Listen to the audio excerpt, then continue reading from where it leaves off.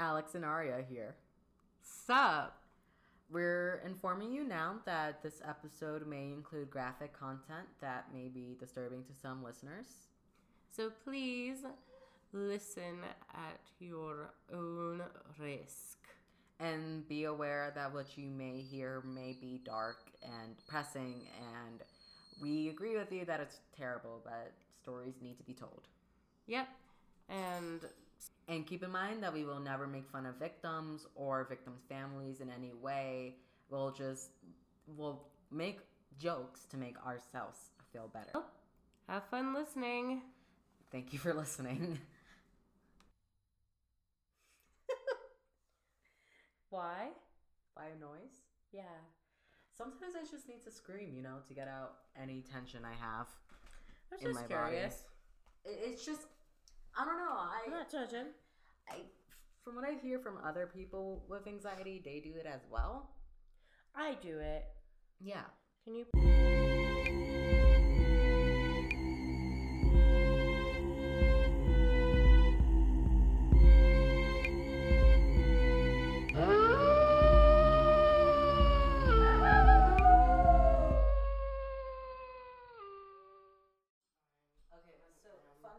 I started wearing guy pants, right? Yeah. Issue is, since my hips are big, my waist is a size 28, but my hips are like a size 30. Oh, God. So now I have to wear a 30 waist. This is so big. They're so big and my belt broke, and yeah. It's a time. What hospital are you doing? I'm doing Penhurst. Okay, perfect. I remember you saying something with a T. I'm doing... Doesn't start with a T. There's one in South Korea that's like... Oh. Actually freaking insane. Oh. Gonna get a little bit spicy. Yeah. I was gonna do this island I found, but I figured we could save that for another time and we could do an episode on Haunted Island. Okay. Well, you're getting your things together. Can I just make a mention real quick? Yeah. Christopher Watts, the guy in Frederick who killed his wife, his 2 daughters, and his unborn son, pleaded guilty. He did? He pleaded guilty today. And I think they're charging him with 3 trials of murder, 1 child of unlawful abortion, and then there's messing with the bodies. So he's being charged for that, for moving bodies around. I just don't like that term, messing with the bodies. I feel like that shouldn't have to be a thing. It shouldn't have to. But he's still sitting in court for his sentence, I'm pretty sure. No, he's sentenced to life in prison. So he's getting life. And yeah, so he's being sentenced to life. So that's nice. But that whole case is really fucked up. Yeah.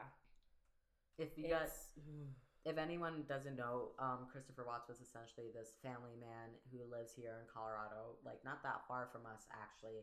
Let me just triangulate our location a little.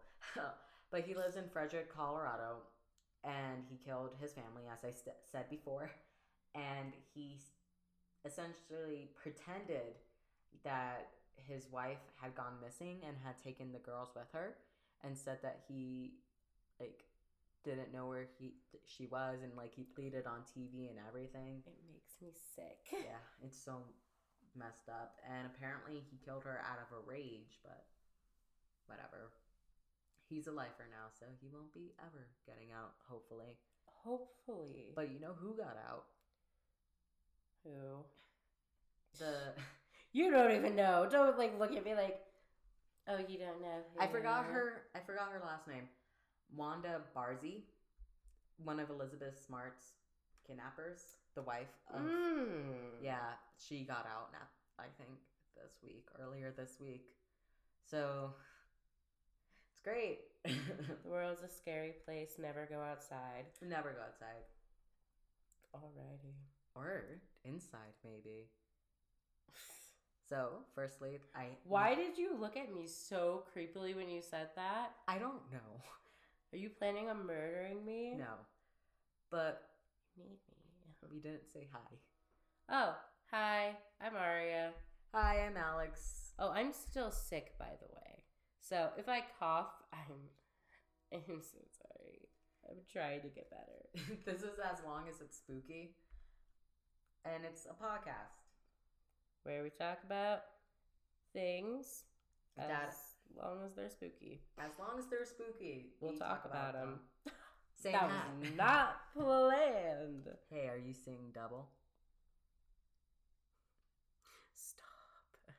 I think I'm clever. Stop. I think I'm funny. Anyway, should we introduce the theme? We should. This theme, if I can talk. Aria, do you want the honors? This week we're going to be talking about haunted hospitals. Woo! Woo! Spooky. They're both drinking water at the same time. They are. ASMR with my dogs. ASMR, my dog drinks water. Shh. So haunted hospitals. I always think that hospitals are kind of just creepy in general. Like, am I alone in that thought? No, I think hospital, because it's both a place of transitioning in terms of like from life to death, but then also like things are being born, and then at the same time there are people who are just, it's sterile, so it feels unnatural. Yeah, I don't know. There's a lot of stuff I don't like about hospitals. I feel like they just in general have like a really weird energy about them. Yeah. Because, like, you're in a room, and even if someone's having a happy time, like, there might be someone right next to you who's literally dying. It's an odd contrast. And this episode was recommended, like, the topic of the episode was recommended by Mac. Shout out to Mac. Shout out. Miss you, lad. I also want to see Kiwi. He has a little bird named Kiwi. Aw, I don't know you, but hi. Thank you for listening. What hospital did you do, Aria? I chose a hospital that is not in the United States or in Europe. Which I feel like is rare, because a lot of time we do, like, podcasts like this tend to be focused on West because we're from the West, so that's what we're familiar with. What we're going to automatically... And I'm saying this as someone who chose a hospital in the West today. So mine is not in the West. So I apologize now for the horrible mispronunciation. Alrighty. Oh, but apparently Shakira just followed me. Shakira. If there's any spirits in here, can you answer me this? Does this sound like Shakira? Layla, la, la, la, la. I swear to God. I love Vine. So, we're going to be talking about a hospital in South Korea. Well, I'm going to be talking about, I don't know why I said we're. It's called, apologies again, Gangjam, and it's a psychiatric hospital.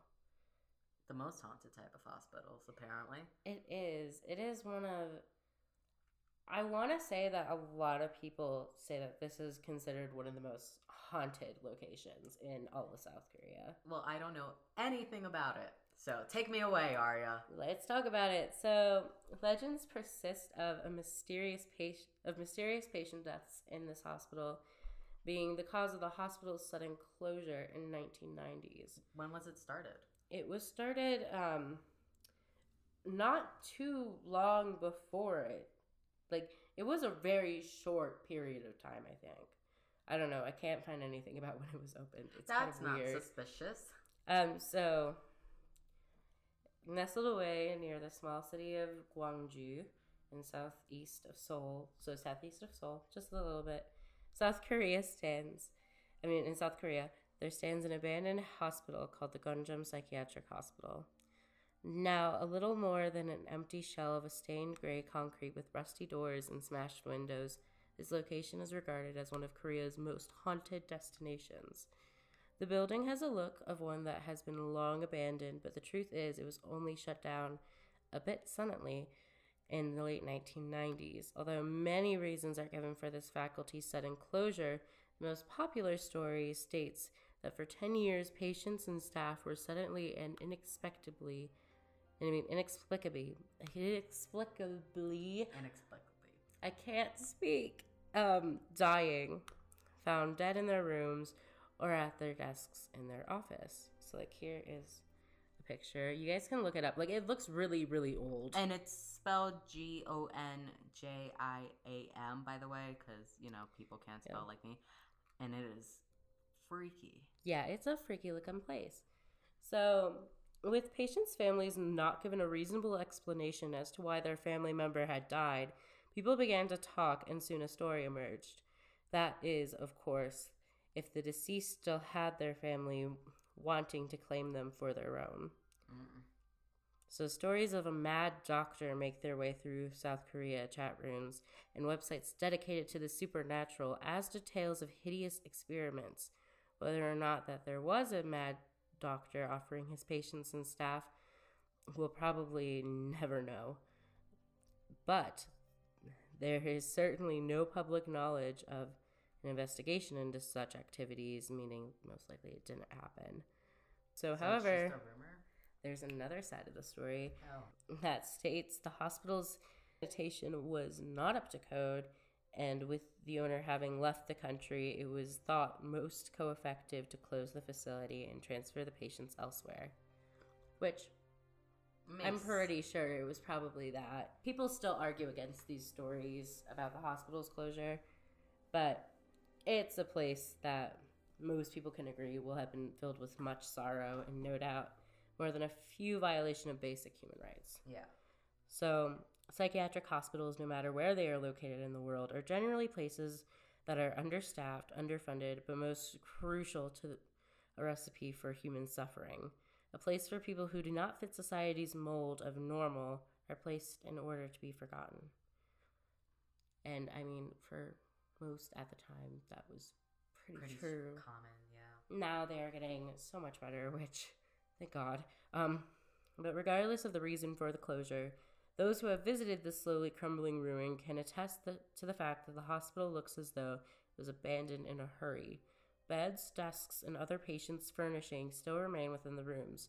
Doctor examination rooms still contain dusty white coats, rusting exam chairs, and in some cases, paperwork. I think that's the worst. Yeah. Because hospitals, especially abandoned hospitals, they always... After everyone's gone, they always look like someone's going to return. Yeah. And that's terrifying. Exactly. Like, the patient's personal effects can also be found. There's games, books, photo frames. Yeah, I don't like it. I don't like things like that. Oh, that's a long hallway. It is a long hallway. It's scary.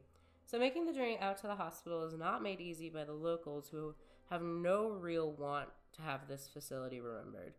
Perhaps they know the truth of what took place there. But... should one manage to find the entry, it is also not made easy, with every possible entrance on the ground floor barricaded, boarded up with metal bars, crisscrossing doorways and windows. However, should you make it inside, you will find a place where the light of day does not shine, in the central rooms and the corridors, in a perpetual inky blackness as you pass through, hoping something does not lurk in the shadows. That's nice. That's a picture of what's been left behind. Like, it's a lot. Yeah. Like, they left a lot of stuff behind, which is kind of terrifying, I want to... Like, it's really scary. So, this place is considered one of the most haunted for a good reason. All manner of paranormal activity is said to take place there. It would not be considered unusual for someone to run screaming from the building, frantically scrabbling from a window, feeling the pain that is obvious on any part of unclothed skin, scratches by the dozens, beads of blood oozing from their wounds.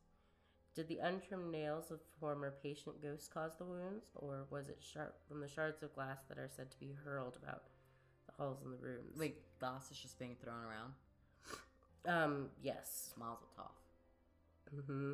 Shadows, voices, moans, and screams would also likely be on the agenda as the residual presence of the patients and their staff. Yes, thank you. Linger on in the intimidating hospital. So that's all that the paranormal guide will say. I mean, there's also, like, apparently CNN has been there. Like they filmed something there and they called it, where's the quote? Has claimed it was one of the freakiest places in the world, but the truth of this place isn't the supernatural hotbed that makes for a good media folder. So it's supernatural, but it's not scary enough. Yeah, like it doesn't have like a terrifying backstory necessarily, but it's very, very haunted apparently. Everyone agrees that it is crazy because, like, if the media, if they hear like, oh, mysterious deaths, mad doctor, like all that stuff, like that folklore seems more interesting to hype up the creep factor. Yeah. Versus, oh, it's just closed down because of economic reasons and it's unsanitary. Mm-hmm. So that's probably why, but I mean, it's still known as such a haunted place. They actually made a movie about it, which I didn't know they made a movie about it, and I found it. And Rotten Tomatoes gave it 100%, so like from critics, and I was like, "Whoa, dude!" Guess what I'm watching then?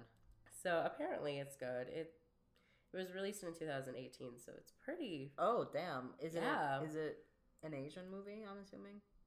Huh? Is it from Asia? Is it from South Korea? Yeah, it's from South Korea. That's probably why we didn't hear about it. But the story is pretty much about a camera crew that goes in and tries to get this big story, and the main dude was like, oh, I'll set up some scares to scare my crew and stuff like that. But apparently it is terrifying, and it starts to get just creepier and creepier and creepier and stuff that he doesn't set up. Oh, nice. Yeah. But I don't know. There's not enough really information about it.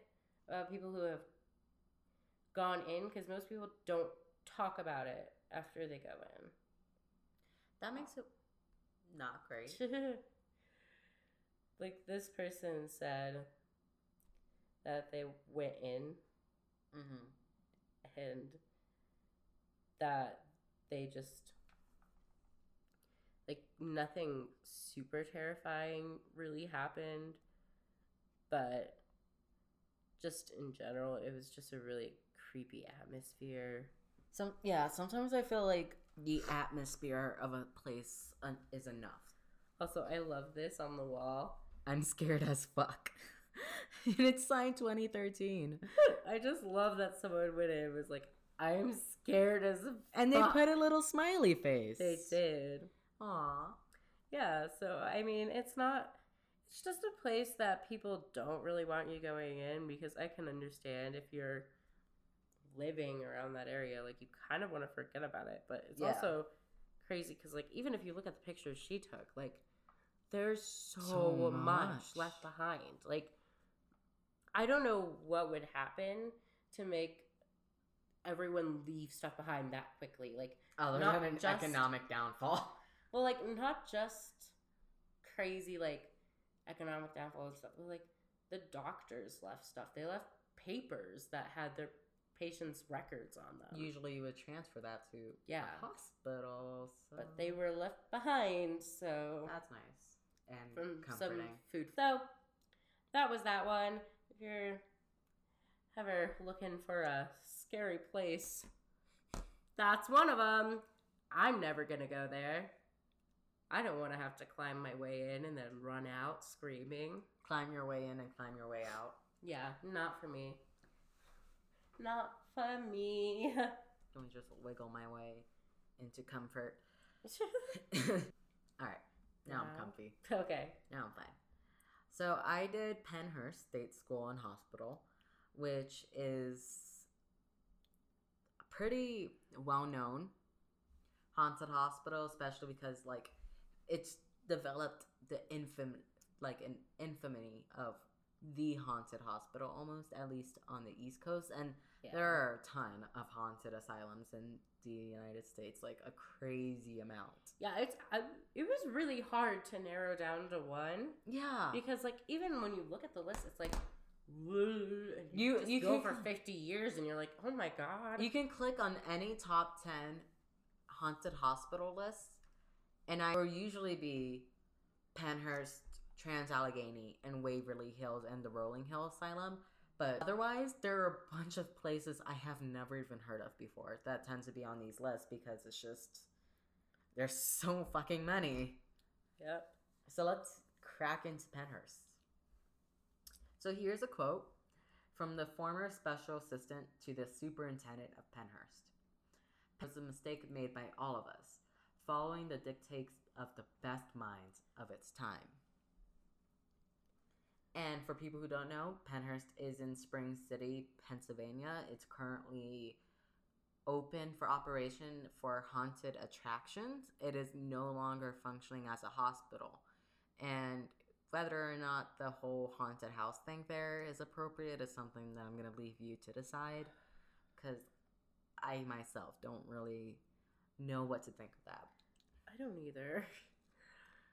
Yeah. Oh, okay. But I heard it's a good haunted house. So, at least there's a good one. So on January 23rd, 1903, the Eastern Pennsylvania State Institution for the Feeble-Minded and Epileptic was commissioned by the Pennsylvania legislature. This institution would later be known as Pennhurst State School and Hospital. This authorization made the second institution of its kind operated by the state of Pennsylvania. So the buildings were large, but they were only meant to house 500 residents. Residents were called inmates and then later referred to as patients. And regardless of age, all residents of Pennhurst were called children, and a lot of residents were adults. So there's a documentary, by the way, called Suffered the Little Children, which I'll get into a little bit more later. So construction began on May 23rd, 1903 and continued for 25 years. And other buildings were added later. Buildings T and Q were the first to open for the patients, and then 10 buildings were completed by May 31st, 1910, and 23 buildings were originally planned for the whole school. So on November 23rd, 1908, the first patient at Pennhurst was admitted and was labeled as patient number 1. And by 1912, the superintendent was alerting the board of trustees that people with epilepsy and people with and or developmental disabilities did not require the same treatment and were therefore incompatible to cohabit in the same treatment facility. And it was already, like, at that year, they were already requesting $25,000 for repairs in 1912. And in 1913, the Commission for the Care of the Feeble-Minded was finally created. 1916, they created a campus for 1,200 female inmates, and the buildings in the female sector could be supplied by power, water, etc. from the same sources used on. The Pennhurst Hospital opened in 1921, and the female campus at Pennhurst opens 3 of its eventual 5 buildings in 1930. So May 31st, a lot of things happened in the 31st and the 21st I don't like that at all.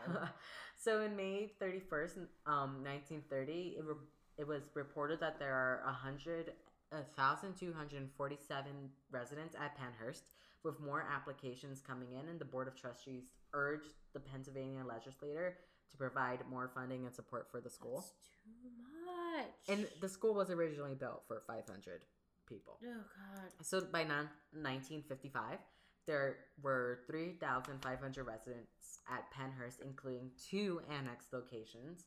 And the annex locations became their own schools and were no longer underneath Pennhurst administration by 1961. And so because of the because of those annexes becoming their own schools, the Pennhurst population lowered to 3,200 in 1961 as well. Residents of Pennhurst rarely received medical attention in their residential buildings as they lived across the campus from the hospital, and there weren't that many personnel to attend to them. So it's understaffed and it's overpopulated. And it's not a good mix. It's not. And according to the opinion of the Supreme Court of Pennhurst State School and Hospital versus Halderman, half of the residents of Pennhurst at the time were committed based on a court order, while the others were committed by parents or guardians, because there were a lot of children at Pennhurst. Like, even though there were a bunch of adults, there were actual little kids, and it was supposed to be, it was stated to be safe for children. 1962, several pieces of legislation are enacted that led to the downfall of Pennhurst, beginning with the Mental and Health and Mental Retardation Act in the state of Pennsylvania. And this act authorized services in the community setting as opposed to the institutional setting. In 1968, reporter Bill Bondi releases his 5-part series on Pennhurst called Suffer the Little Children. What a wonderful name. So Suffer the Little Children is a documentary series that aired on local Channel 10 in Philadelphia, and the reporter received a tip about the conditions of Pennhurst and went to investigate. In the interview with the Institution on Disabilities at Temple University, Bill Baldini claims the conditions were so bad that his sound and camera operators wanted to leave. Baldini gives them breaks to emotionally reset, and the crew filmed for 5 days straight. Baldini claims that when he brought his footage back the first day of shooting, his news director said that he thought Baldini was exaggerating about the conditions at Pennhurst. Baldini claims the reaction from the public were so strong after his first segment aired that he was told to go back and continue shooting. He worked such long hours shooting, writing, producing, and editing that he slept in the women's room at the news station for only 3 to 4 hours a night, by the way. So this man was cracking down on Pennhurst. See, the thing about it, though, is, like, I understand, like, it's awful. Like, you want to tell the world about it, but also, like, why would it be open long enough for him to make a whole series? Well, the doctors and stuff like that were letting him film. Sure. And it was in the 60s, so this was before it was shut down.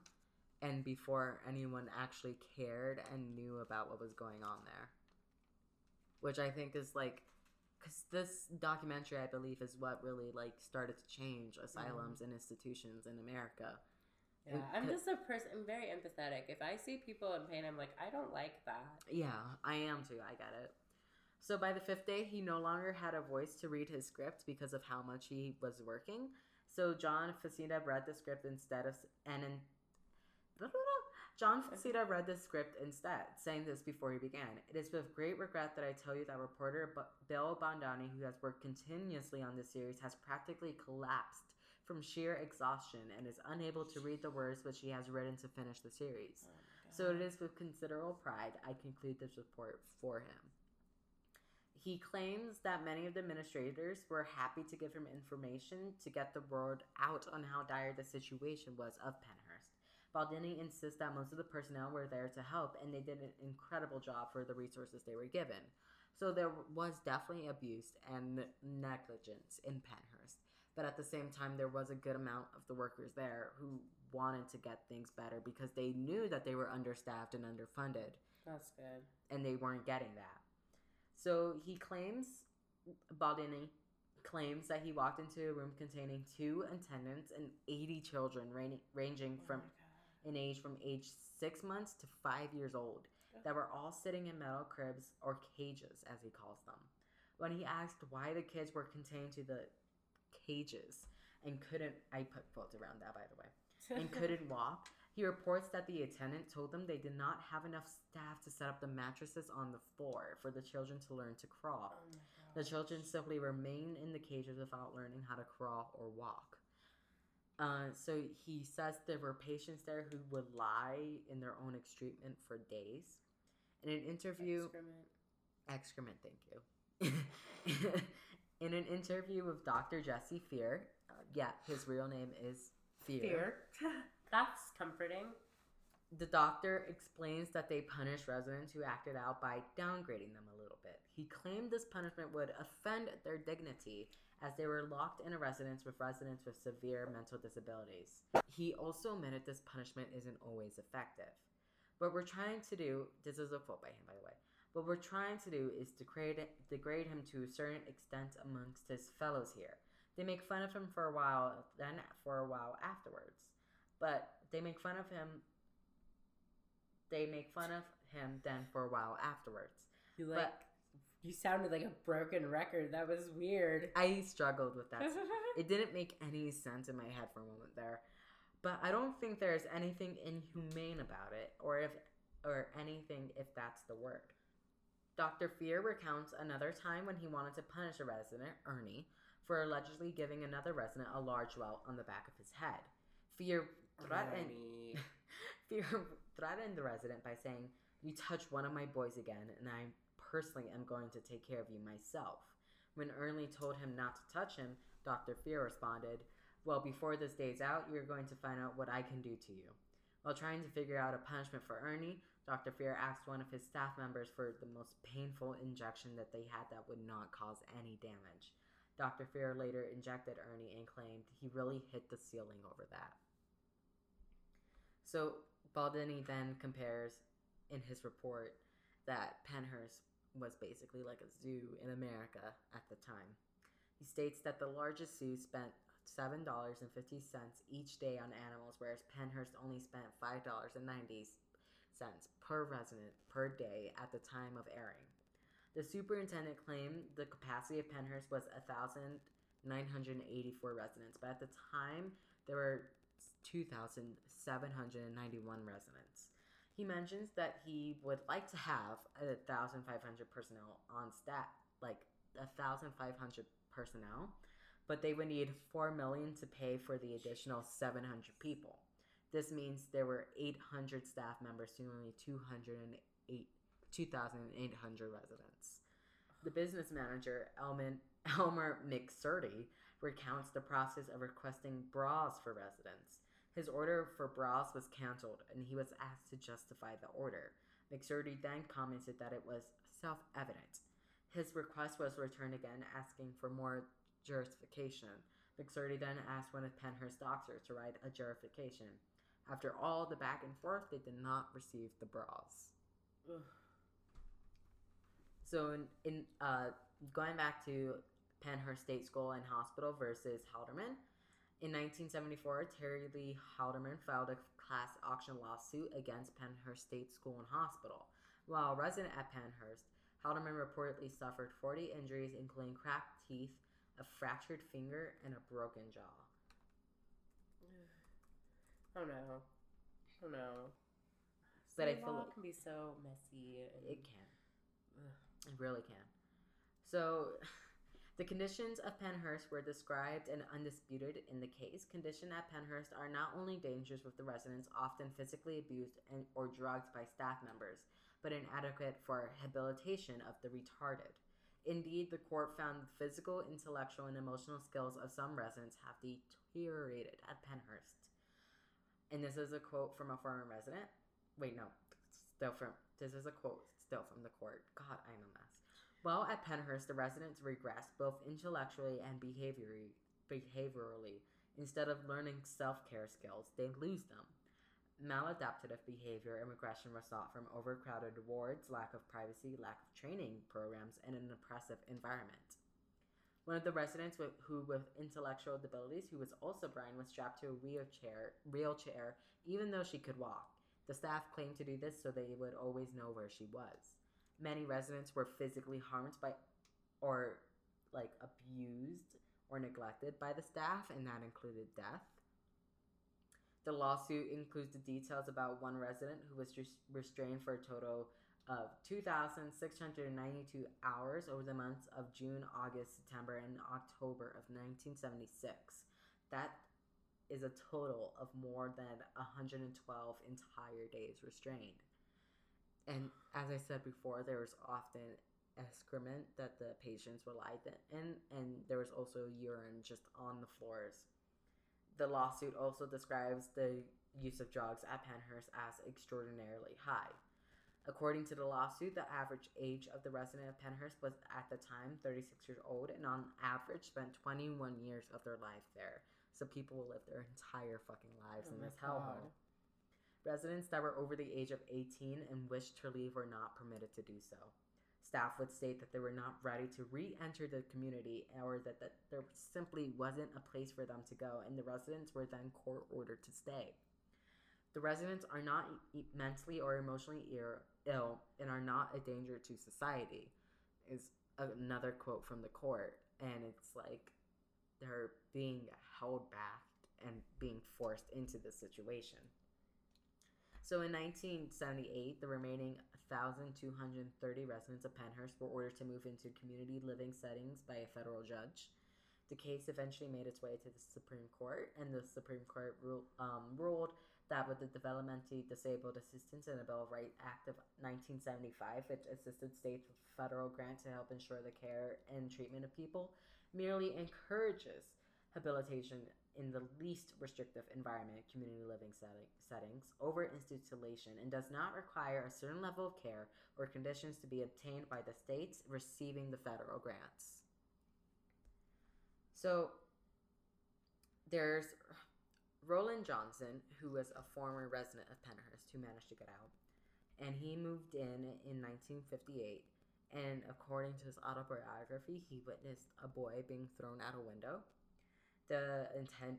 While the attendants were changing over for their shifts and not looking, someone had pushed the boy out the window, and Johnson stated that he didn't believe the boy would be alive, but he did. Like, he was alive with a broken hip and leg. He equated the smell to Penhurst to a doghouse. And this is a quote, a direct quote. It just smells like feces. Rats crawling, roaches crawling all over, feces and pee on the floor, flies coming in the windows. Johnson explains that this was the state of the low-grade wards, meaning the wards of residents with low mobility.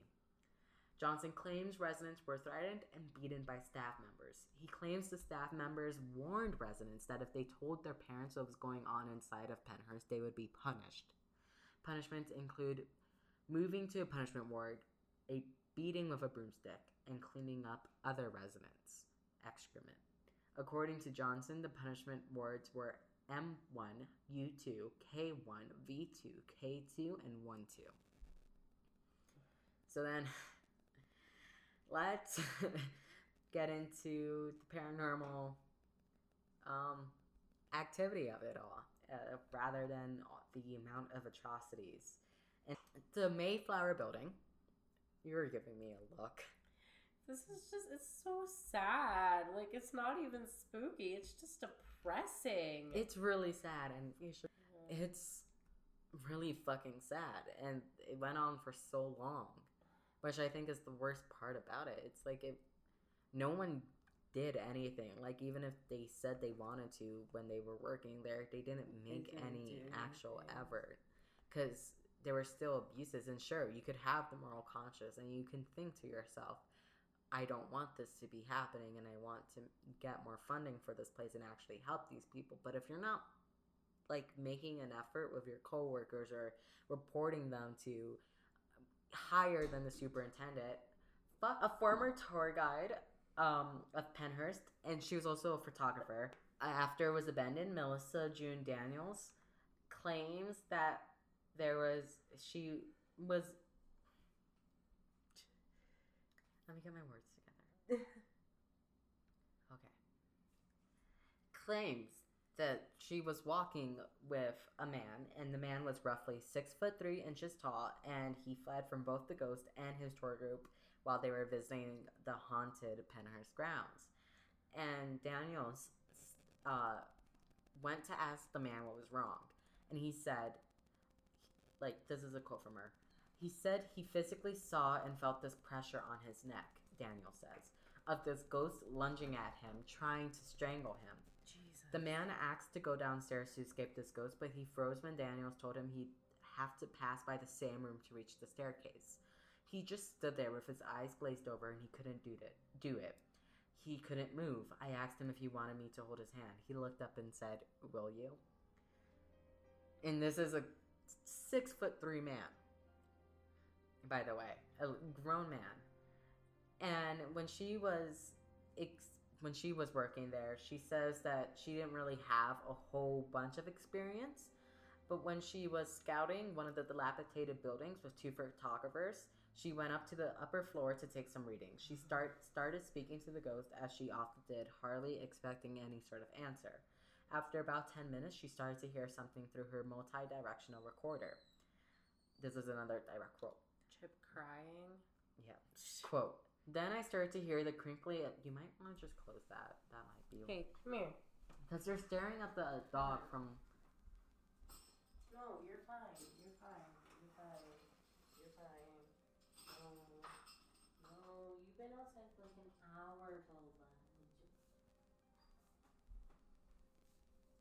Really? It's okay. You're fine. Look at those face wrinkles. Go take a nap. Go nap. Go play. Go nap. Quote, then I started to hear the crinkling of paint chips on the ground, as if people were walking all around me.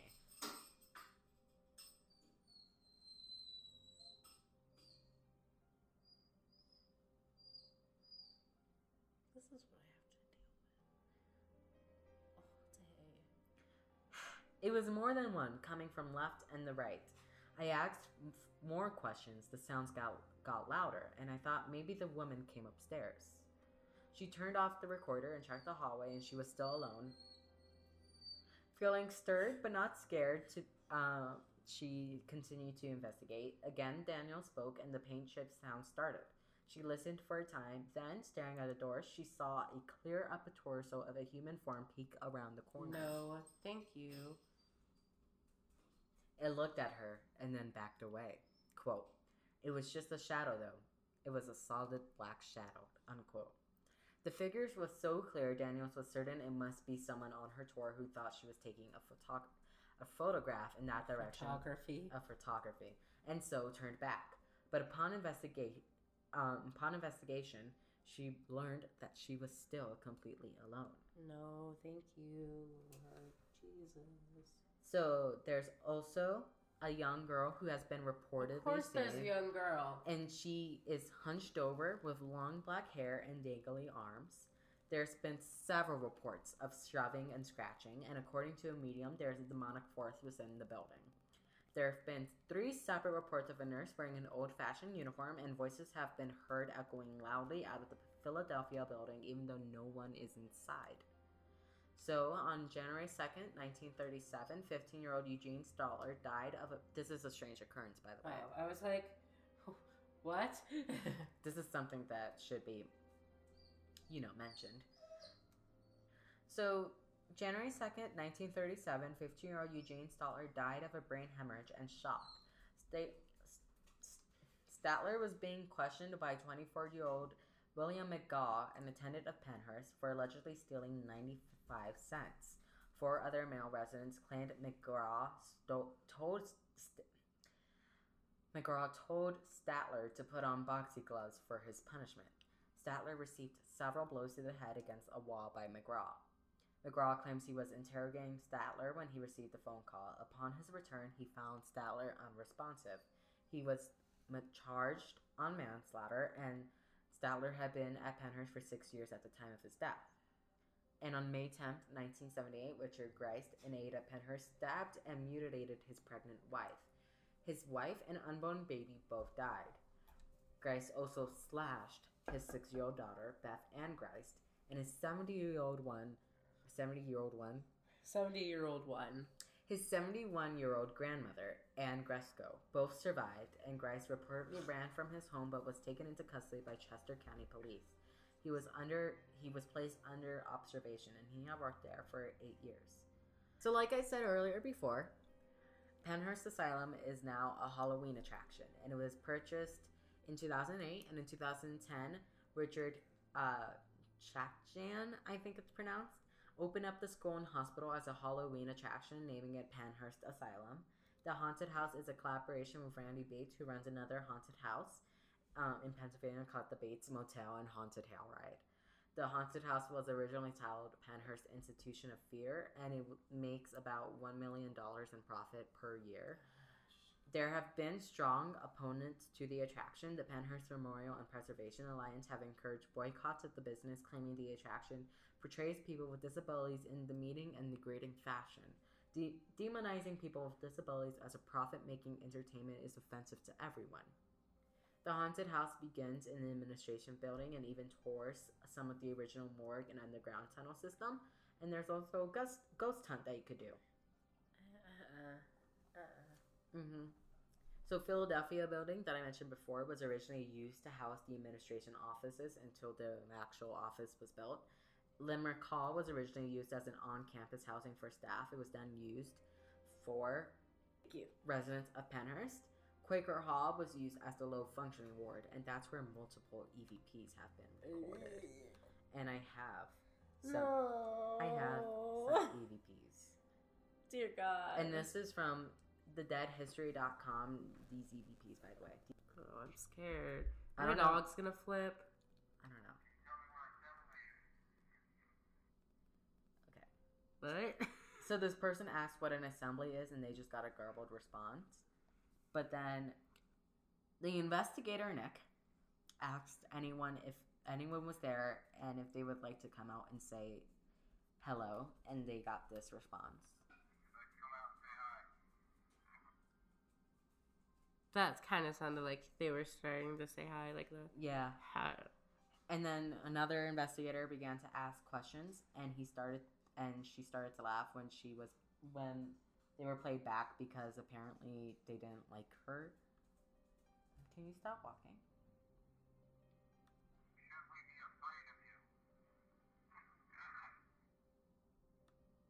I don't know if you can hear it, but It sounds good out. It's supposed to. So you can clearly hear the G. I was gonna say it sounds like he's going get out. Yeah, get out.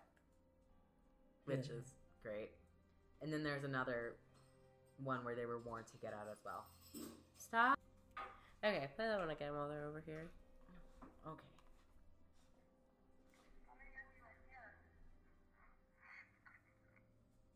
Get out now. Yeah. Ugh. So I don't like that. I don't like that. And at do you want all. some delightful pictures? No, of course I would love some. See, like I think the abandoned kind of like torn up look is what's really creepy. Like not as much as like, because I mean in the I need to look at it to pronounce it. The hospital I covered, like all the stuff still looks like in good tact. Yeah. Like the actual items inside, it's just the building looks like it's decaying. Yeah, Penhurst itself, like everything in there is decaying, but there's also a lot of pictures of ghosts. Like, why is there always real? I'm sure there's a lot of really popular pictures. And I think most of... Oh, I can kind of see. Yeah. And you know, pictures of ghosts are always hella grainy. Hella grainy. So that is the Penhurst Asylum. I hate it. We all do. Alrighty. Well, this has been a long episode of As Long as It's Spooky. Hopefully you enjoyed it. And hopefully you're also as mortified as we were when it comes to the atrocities of Penhurst and things like that. Sorry, my dog just gave the sassiest walk away I've ever seen. Anyway, please know that nowadays places like this, that our mental hospitals are in much better condition. We treat people who have mental disorders or illnesses much better.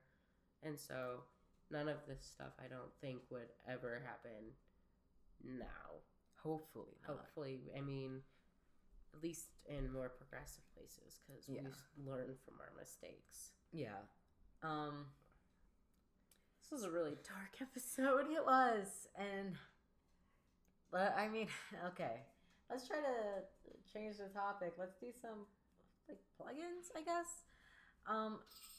If you listen to us on Apple Podcast or iTunes, please review, please star. The Apple's algorithm works in a way that the more stars and reviews we get, the higher up we get placed. So it's not based on the listenings alone. You actually have to comment. And you can just comment simple things like, Chip and Ralphie, please stop messing with the bell. Or please stop asking to go outside. And we'll be like, yeah, we also want them to stop doing that when we record. Follow us on Instagram. There he goes again. ALAIS.podcast. And then on Twitter, ALAIS podcast. For any updates, we also have a Gmail, as long as it's spooky, @gmail.com, where you can send any paranormal related stories. And I know we've gotten some. I don't know if we want to put a number on how many how many of your guys' stories we would like before we can make a whole episode on it. I was imagining 4, so we can each read 2. Yeah. So right now we have 3. Yeah. So really, you could be that lucky number 4. Oh my God! Are you done? Chip, Ralphie. Stop crying. You're okay. That's my foot. I know. I was trying to get my dog. You were holding my foot. I was trying to get my dog and your foot was in my way. All right. Well, thanks for listening to As Long as It's Spooky once again. And we're sorry. Bye.